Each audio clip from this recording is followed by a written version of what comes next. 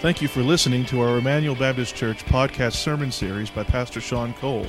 Emmanuel exists to display God's glory, declare God's gospel, and to disciple for God's Great Commission.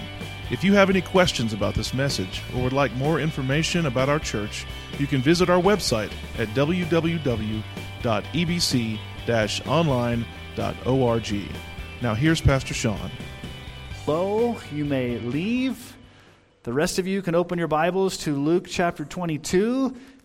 If we could bring the house lights up, that would be awesome. That way I can see. Luke chapter 22. So back in the early to mid-90s, when I was in my early to mid-20s, I worked as a customer service manager at a large catalog showroom department store, and I was in charge of hiring all the new employees. I was also in charge of dealing with all the upset customers, and so I have some funny stories to tell you about that for another day. But it was interesting because this job attracted a lot of young people that were around my age, all of us in our 20s. And there was a time that I was really shocked when I had to do a job interview. This woman came in to interview with me, and she came in dressed very provocatively, very inappropriately, and basically throughout the course of the job interview, she pretty much came on to me the entire time. It was the most awkward thing I'd ever been involved in. It was very, very highly inappropriate. And so in that job, there was a lot of temptation around me because there were a lot of young girls that were my age. And at that time, I started working there. I hadn't been married to Dawn yet, but we had been married probably maybe about a year or two. And this woman that I had hired, she started coming to me and confiding with me that she was having problems with her husband. And so she knew I was a Christian, and so she wanted to kind of get my opinion. And so I began to kind of talk with her, and after a while, I kind of realized that she was not necessarily looking for advice from me. She was looking for something in me that her husband was not meeting. So it moved from me innocently giving advice to her actually flirting with me. And for a while there, I was blind to it. And then I finally kind of realized what was going on. And so I went home to my wife and I said, Dawn, I think this lady at work is flirting with me. You need to be aware of this because I think that she's overstepping a bound. I think that there's something going on here. She's always bringing up her marriage. She's always talking about her husband. And so I'm just not going to talk to her anymore. I'm not going to bring it up. So the next day at work, this woman comes over and starts to talk to me about her husband, and I finally just said, you know what, I can't talk to you anymore about your husband. I can't talk to you anymore about your married life. This is a boundary that I'm not willing to cross, and so I'm just going to have to, you're going to have to go find somebody else to talk to you about your problems. Well, she got upset, and she got very flustered, and it put me in an awkward position because I was still her boss. And she got embarrassed. And that working relationship was never really the same after that. And after a few weeks, she went and found another job. But if I hadn't been attuned to the situation and talked to my wife, I could have potentially stepped into a landmine. I could have stepped into an area of temptation that I would have probably had some major problems. Those could have been moments of weakness for me. And to this day, I praise the Lord that He gave me insight, He gave me a wife, He gave me the fortitude to be able to not walk into that and not to fall into that temptation. He gave me the strength. And I wonder if you've, and I'm sure you probably have like me, have you experienced those moments of weakness, those moments of temptation, those moments when you were right on the edge, and if you would have gone over the edge, it would have been catastrophic. We've all had those moments of temptation, those weaknesses. Now, why do I bring up moments of weakness, moments of temptation, those times that try our faith? Because in our passage today, it focuses on Peter and his greatest moment of weakness and temptation. So let's remember the context of where we are in Luke. Satan has already entered Judas to betray Jesus. Jesus instituted the Lord's Supper with His disciples, the Last Supper, i.e. the First Supper. Then as we looked at last week, surprisingly, right on the heels of Jesus instituting the Lord's Supper, the disciples begin to argue about who's the greatest. They get into a knockdown, drag-out fight as far as who's the greatest, and Jesus says, let me give you the definition of true greatness. It's serving. It's being humble. It's having Christ-like humility. And right on the heels of this, Jesus turns His attention to His disciples and their future moment of weakness. Now, he's talking to all the disciples, but he laser sharply focuses in on Peter.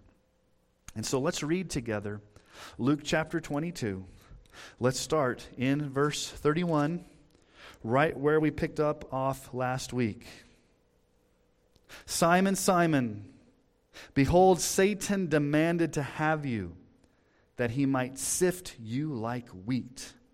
But I've prayed for you, that your faith may not fail. And when you've turned again, strengthen your brothers. And Peter said to him, Lord, I'm ready to go with you both to prison and to death. And Jesus said, I tell you, Peter, the rooster will not crow this day until you deny me 3 times that you do not know me. So let's explore this passage of Scripture this morning, and I want to look at 3 truths. This is going to be a little bit of a difficult passage of Scripture for me to preach because there's some concepts in here that I don't have fully worked out in all of my theology. And don't expect to have kind of a nice, tidy understanding of the Scripture here because this is some interesting material here that I don't know if we can fully grasp. But here's the first thing that we see in this passage of Scripture. The first thing we see is that Satan attacks believers to deny their faith in Christ. Satan attacks believers. He's attacking Peter here. He's demanding that Peter be sifted like wheat. It's very interesting, that word demanded. It only shows up here in the Bible, and it shows up no other place. It's a very unique word. It's like Satan is asking permission of Jesus to do this, but he's asking with ulterior motives. He's like coming to Jesus and demanding. He can't demand from Jesus. He still has to ask for permission, but he's asking for permission to sift Peter like wheat. Now, one thing you need to realize is the devil cannot do anything without the permission of Jesus. He's got to get permission from Jesus before he can do anything. And he wants to sift Peter like wheat. He wants to shake his faith.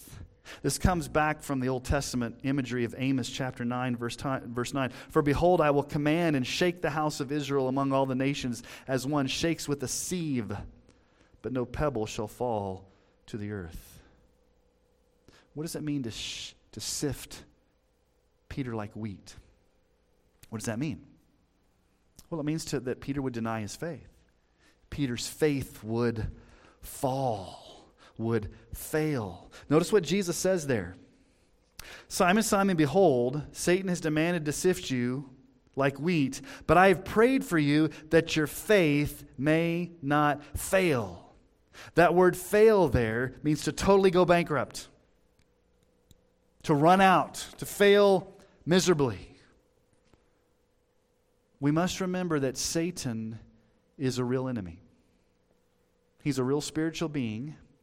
And he really does attack believers. His goal is to try to shake up your faith so that you'll deny the faith. You'll begin to doubt. You'll begin to look at the culture around you and say, now wait a minute, why am I believing when I'm believing when all the culture believes this? Is what I'm believing really true? So what does the Bible say about the devil? The word Satan means enemy, adversary. The word devil means slanderer. John 8:44.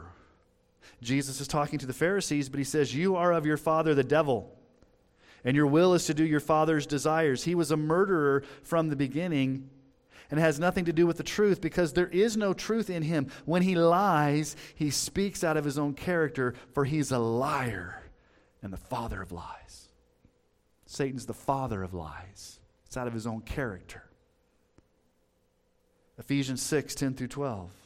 Finally, be strong in the Lord and in the strength of his might. Put on the whole armor of God that you may be able to stand against the schemes of the devil. For we do not wrestle against flesh and blood, but against the rulers, against the authorities, against the cosmic powers over this present darkness, against the spiritual forces of evil in the heavenly places. The devil has schemes. Crafty, cunning schemes to deceive you. 2 Corinthians 2:11, so that we would not be outwitted by Satan. for we're not ignorant of his designs. There's two words there, outwitted and designs. Outwitted means that basically Satan is like this greedy, insatiable person that wants to defraud us. He wants to take advantage of you. And he's got designs, he's got schemes, he's got fiery darts that come at you. And oftentimes, we don't recognize this because 2 Corinthians 11:14 says, no wonder even Satan disguises himself as an angel of light. He's subtle. He's crafty. He's deceiving. 1 Peter 5:8, be sober-minded, be watchful. Your adversary, the devil, prowls around like a roaring lion, seeking someone to devour. He's a lion. He's prowling around looking for someone to jump on, to pounce on. And then Revelation chapter 12, verse 9 just captures everything about Satan. The great dragon was thrown down, that ancient serpent who's called the devil and Satan, the deceiver of the whole world. He was thrown down to the earth, and his angels were thrown down with him. He's a liar. He's the great red dragon. He's the serpent of old. He's a deceiver. He's got schemes. He's got cunning. He's a roaring lion looking for someone to devour. He wants to sift Peter and you and me like wheat. But we must realize that Satan has to get permission from God before he can do anything. Now, what's the parallel to this passage? Do you remember the book of Job? If you go back to Job chapter 1, let's just read this together. It'll be on your screen. Job 1, 6 through 12. I know this is a long text, but just hang with me here. There was a day when the sons of God came to present themselves before the Lord, and Satan also came among them. And the Lord said to Satan, from where have you come, Satan? Answered the Lord and said, from going to and fro on the earth and from walking up and down on it. Now, just a side note there. This picture, Satan is kind of a restless wanderer. He's wandering across the earth just like a restless wanderer. And he has to show up before God and present himself. And God says this. Verse 8, the Lord said to Satan, have you considered my servant Job? That there's none like him on the earth, a blameless and upright man who fears God and turns away from evil?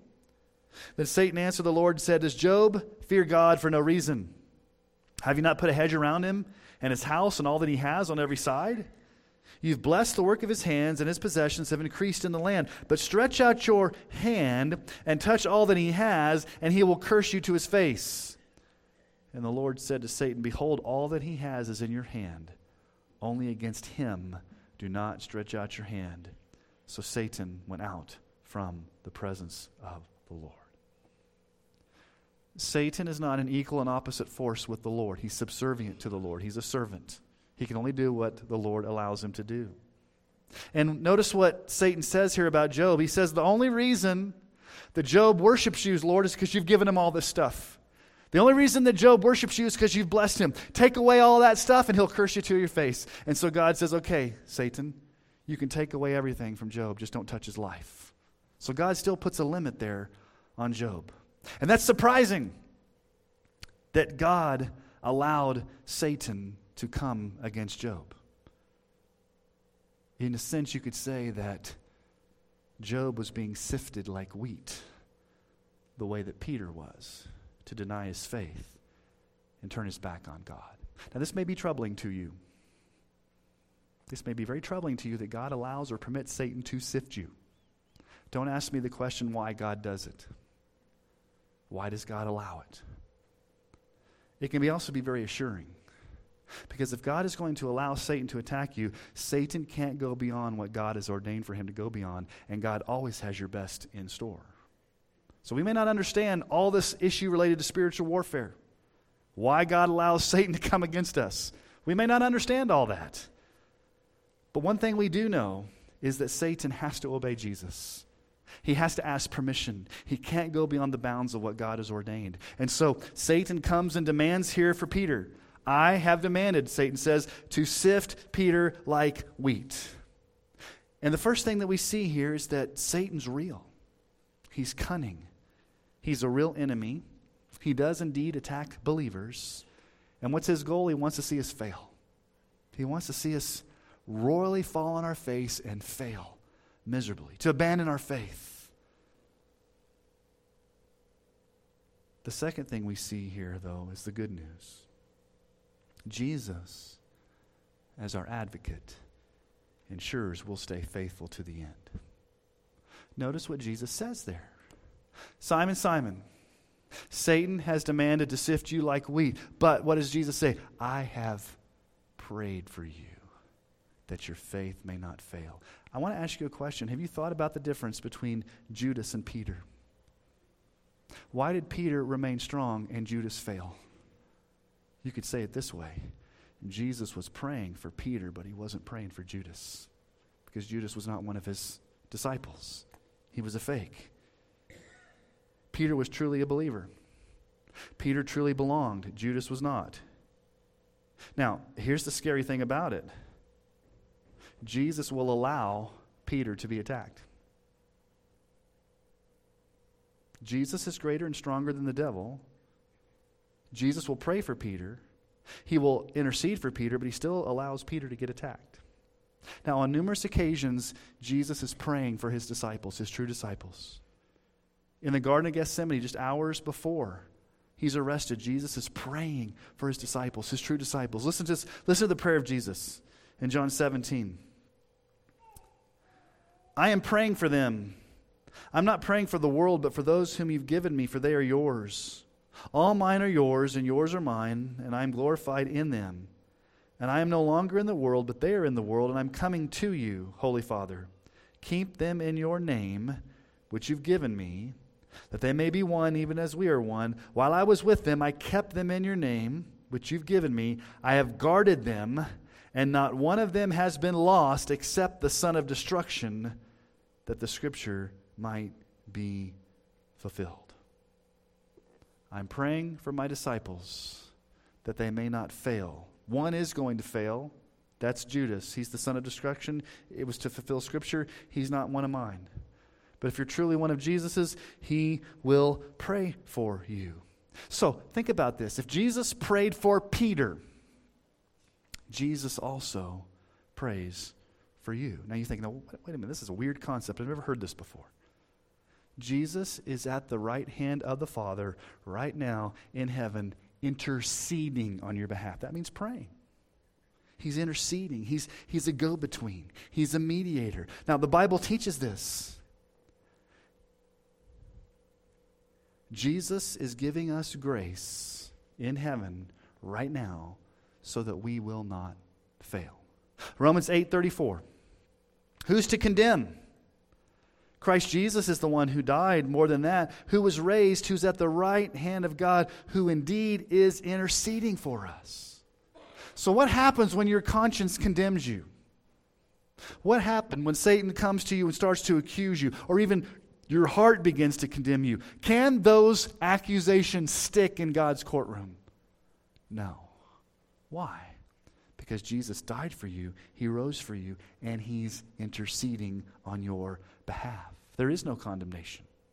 Romans 8:1, there is therefore now no condemnation for those who are in Christ Jesus. You can't be condemned. You can't be held guilty. If Satan comes and tries to condemn you, Jesus stands in your place and says, those accusations don't stick. I'm the mediator. I'm the one that died. I'm praying for my child to last, to endure. This was read earlier by Mickey, one of our elders, during the time of confession, Hebrews 7:25. Consequently, he is talking about Jesus, is able to save to the uttermost those who draw near to God through him, since he always lives to make intercession for them. Jesus is able to save to the uttermost. That means completely, perfectly, absolutely, once and for all. Now, what's Jesus doing right now? Have you thought about that? What's Jesus doing right now? We talk about Jesus came, he lived a perfect life, he died on the cross, he rose again, he went back up to heaven, he's coming back one day, but we often don't think about what's Jesus doing right now before he comes back. He's already died, he's already rose, he hasn't come back yet, so what's he doing? Is he up in heaven twiddling his thumbs? Is he playing Wordle with the Father, the Son, the Holy Spirit up there? What's he doing? No. He is interceding at the right hand of the Father on our behalf. Now, what's he not doing? He's not doing a second work for our sins because he's already died on the cross. That's why he's seated. The work is done. It is finished. And he's not somehow sitting there begging God to accept us. God, please accept these people. I really hope you accept these people. No, Jesus already paid the price for us to be accepted. What it means here is this. He's providing ever-present help for us when we face temptation. He's giving us strength. When we face pressures, when we face temptations, when we're faced with are we going to abandon our faith, Jesus is there praying for us that we would not fail the way he prayed for Peter. If you're truly one of his children, you're not going to fall because Jesus is always making intercession for you. He's always there praying for you, interceding for you, giving you grace, sustaining you. 1 John 2, 1 through 2. My little children, I'm writing these things to you so that you may not sin. But if anyone does sin, we have an advocate with the Father, Jesus Christ the righteous. He's the propitiation for our sins, and not for ours only, but also for the sins of the whole world. John's pretty honest here. He says, okay, I'm writing to you that you don't sin. Please don't sin.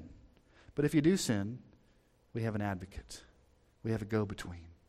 And he made propitiation. That means he absorbed God's wrath in your place. He died in your place. And so when you're accused or when you sin, you have an advocate there that stands and he pronounces you forgiven before God's throne. Here's the issue. Peter did not fail because Jesus was praying for him. It wasn't because Peter was all that.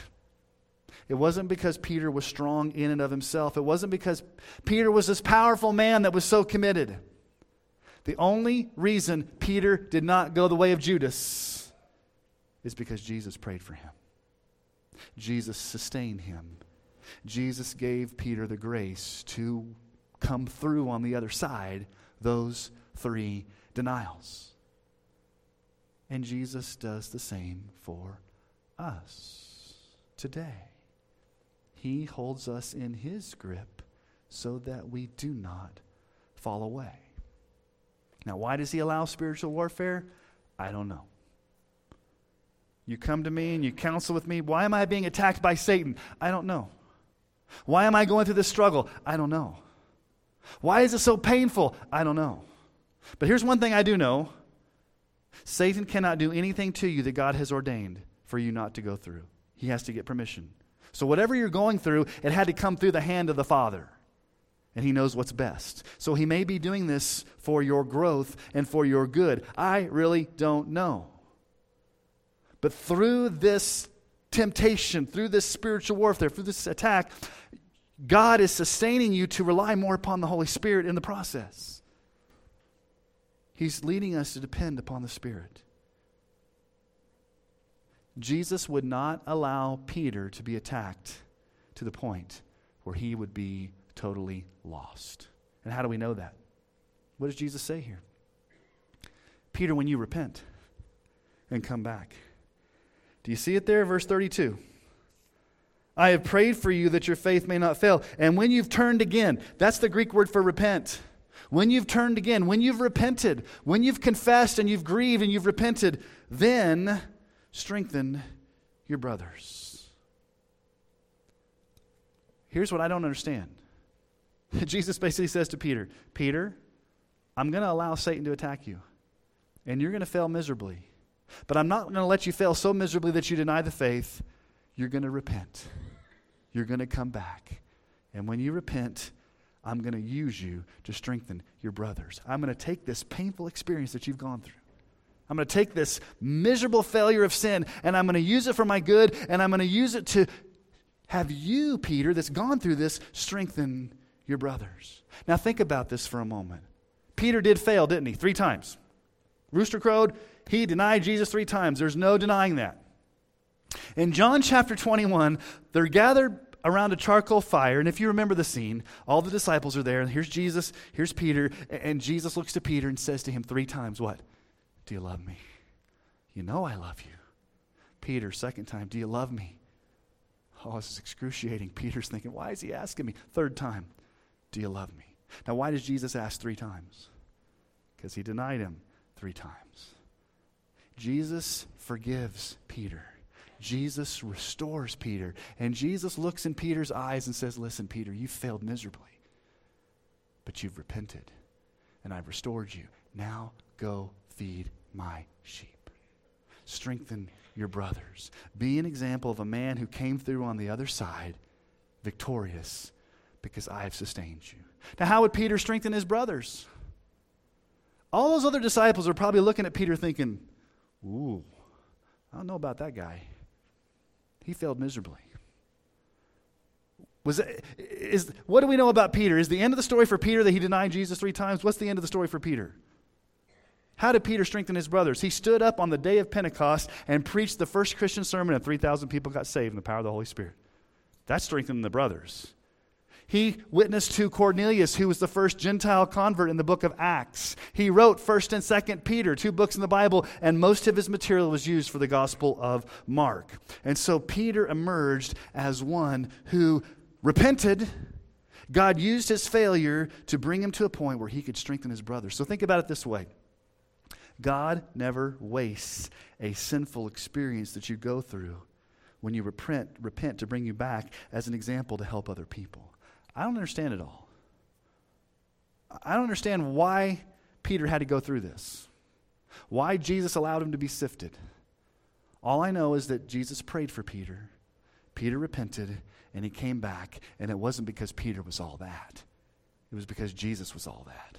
Jesus was sustaining him. Jesus was preventing him from going the way of Judas. But there's a warning in this passage. Peter's not there yet, okay? Here's the warning. This is the third thing we see. Don't be lulled into self-confidence in your struggle with sin. Don't be lulled into self-confidence or overconfidence. Notice what Peter says the next verse. Peter, you got to love him. You're going to deny me 3 times that you don't know me. Look at verse 33. Peter said to him, Lord, I'm ready to go with you both to prison and to death. I tell you, Peter, the rooster will not crow this day until you deny me 3 times that you don't know me. I'm ready to follow you everywhere, Jesus. I'm never going to betray you. I'm never going to deny you. I'm going to go to prison. I'm going to go to death. I'm all in for you, Jesus. He says the same thing in John's gospel. John 13, Simon Peter said to him, Lord, where are you going? And Jesus answered him, where I'm going you cannot follow me, but you will follow afterward. Peter said to him, Lord, why can I not follow you now? I will lay down my life for you. Listen to Peter. I'll lay down my life for you. And Jesus answered, will you lay down your life for me? Truly, truly, I say to you, the rooster will not crow till you've denied me 3 times. You see the overconfidence in Peter? I'm not going to deny you, Jesus. If there's one guy that's going to stand by your side, Jesus, it's me. I'm Peter. I'm the rock. Not Dwayne Johnson, but Peter, the rock. I'm going to stick to you to the end. I'm going to die for you, Jesus. I'm going to go to prison with you. I will be with you till the end. Until a little girl says, aren't you one of the disciples? I don't know the man. And Peter cusses, and then he hears the rooster crow. He talked a great game, but when the hour of trial came, he fell because he was overconfident. Proverbs 16:18, pride goes before destruction, and a haughty spirit before a fall. Proverbs 28:26, whoever trusts in his own mind is a fool, but he who walks in wisdom will be delivered. Trust in your own mind, you're a fool. Jeremiah 17:9, the heart is deceitful above all things, and desperately sick, who can understand it? 1 Corinthians 10:12, therefore let anyone who thinks that he stands take heed, lest he fall. You know this intuitively, but we need to be reminded. There is an unholy trinity at work, alive and well in your life. What's the unholy trinity? The world, the flesh, and the devil. And you need to remind yourselves often that these 3 will come against you at all times. Do you remind yourself often that the devil is a roaring lion looking to devour you? He wants to sift you like wheat. He's cunning. He's looking for an opportunity to pounce. Do you remind yourself of how enticing and alluring the world is? This world system, everything you see in this crazy, ungodly world is trying to drag you in. And young people and children and youth, you are swimming in idolatry and depravity, and you don't even realize it half the time. It's pulling you in. And not only that, you have Satan coming against you. You got the world coming against you. Well, what's the third person of the unholy Trinity, or the third thing? It's your own flesh. Your own flesh is dragging you away. Your own lust and your hearts are dragging you away. You need to constantly be reminded that you are battling the world, the flesh, and the devil. And you're not as confident as you think you are. You're not as secure as you think you are. The moment that you think you've got it all together, the moment you think, it's never going to happen to me, I'm never going to fail, I'm going to stand, I'm powerful, no temptation is ever going to come against me, I am a rock. The moment you start having that overconfidence is the moment that you're most susceptible. See, here's the point. We are weak. We are frail. We are easily tempted, and we are prey for the devil. And we will never make it on our own. The moment we think we will make it on our own, we are sunk. Listen to Spurgeon. Charles Spurgeon said this, "If ever it should come to pass that the sheep of Christ might fall away, my fickle, feeble soul at last would fall 1,000 times a day." Did you hear what Spurgeon said? If you could fall away from the faith, you would. And not just once, but 1,000 times a day. And why would you fall away 1,000 times a day? Because your soul is fickle. Your soul is weak. So if left to yourself, you would fall away from the faith 1,000 times a day. But here's the beauty of the gospel. Jesus won't let that happen. He won't let you fall away. You'll struggle. You're fickle. You're sinful. But Jesus is praying for you that you not fall all the way. You may get attacked. You may go through temptation.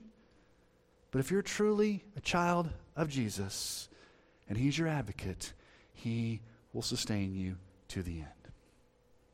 He won't let you fall. If you could, you would, left to yourself, but you won't because He won't let you. He gives you grace. Listen to 1 Corinthians 1, 7 through 9.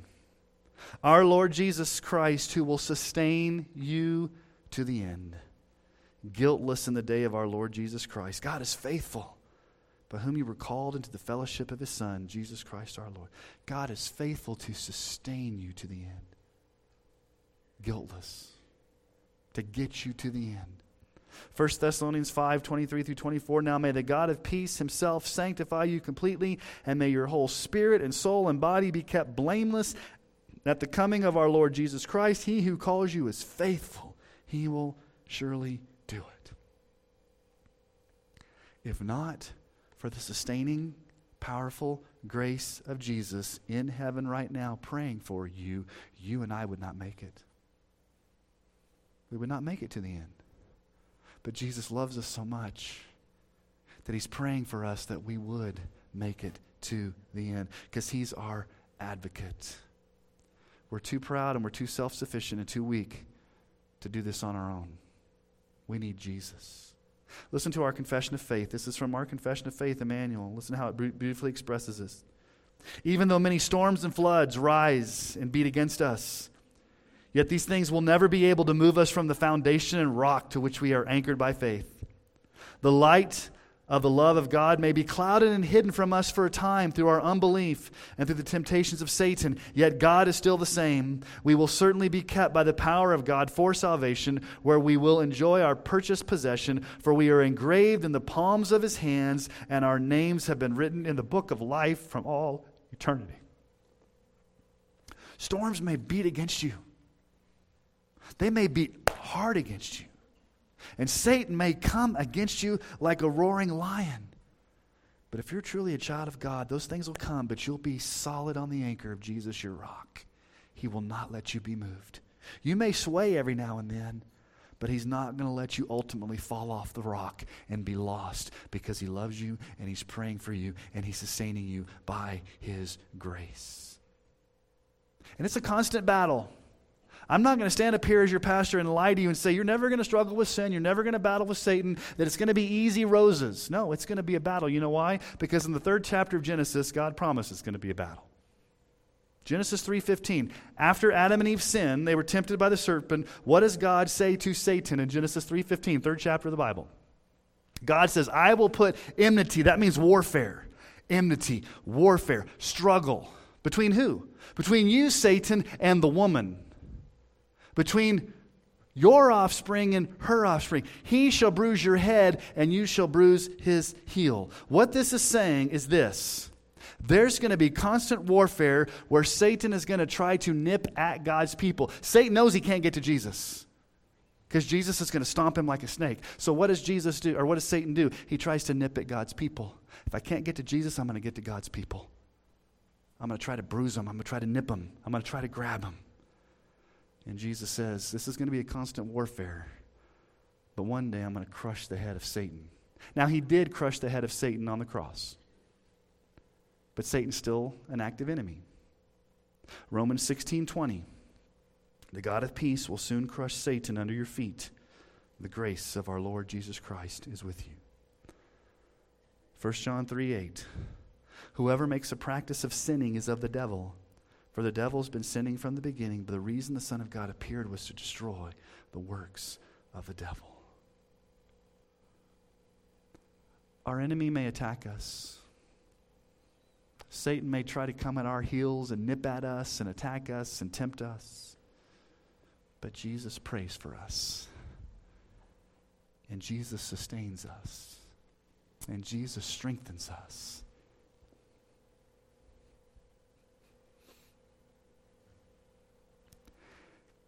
He will never let us fall. And on that final day when he comes back, and I'm waiting for that day, he's going to send Satan to the lake of fire forever, once and for all. The battle will be done. But until that day, there's constant warfare. So we need to rest in the grace of Christ. Trust in our great Savior. Let us have the confidence today that he's praying for you right now. And let me ask you a question. Have you thought about this? When Jesus prays, does his prayers ever go unanswered? That would be weird. For Jesus' prayers to go unanswered? No. What Jesus prays for always gets answered. And if Jesus is praying for you, those prayers are always going to be answered. He'll keep us to the end. He's the sovereign King. He's worthy to be praised. So I can't think of anything better or more exciting to come to the Lord's table this morning. I know we had the Lord's Supper 2 weeks ago, but we're having it again today. This is a time for us just to rejoice in what Christ accomplished for us on the cross, dying in our place, giving us heaven as our great advocate. So as we take the Lord's Supper this morning, I want us to celebrate the wonderful beauty that Jesus prays for you. If you thought about that, Jesus prays for you, that you might not fall. So let's go before the Lord this morning and prepare our hearts to take the Lord's Supper together, because we have a great Savior who will keep us to the end. Would you spend just a few moments in silent prayer preparing your heart to take communion this morning? So I have to admit, I don't really understand all the implications of this passage of Scripture. It's kind of it's kind of mind-blowing to think that there's this spiritual war going on and that you pray for us. You're our advocate. You're our intercessor in heaven. The beautiful thing, Jesus, is I don't have to understand it. I can just receive it as truth. And I thank you for that. I thank you that you are praying for us. You are interceding for us. You're sustaining us to the end. You're holding us in your grip. You're making sure that we won't fall beyond repair. And Lord, the devil may attack us and you may permit that, but Lord, we know you're doing it for a purpose. And it's always to draw us closer to you and for you to receive the glory. And so as we take the Lord's Supper this morning, as we take the elements into our mouths, as we take the bread that's your body of thanksgiving and we take the cup, which is the new covenant in your blood, as we take these elements into our mouths, may we remember what the psalmist said, taste and see that the Lord is good. And it's through the taking of the Lord's Supper that we receive nourishment spiritually from you, Jesus.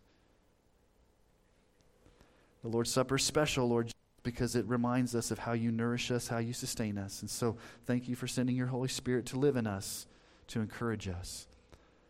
So may we celebrate your victory, celebrate the fact that you've crushed Satan, and one day you will send him to the eternal lake of fire.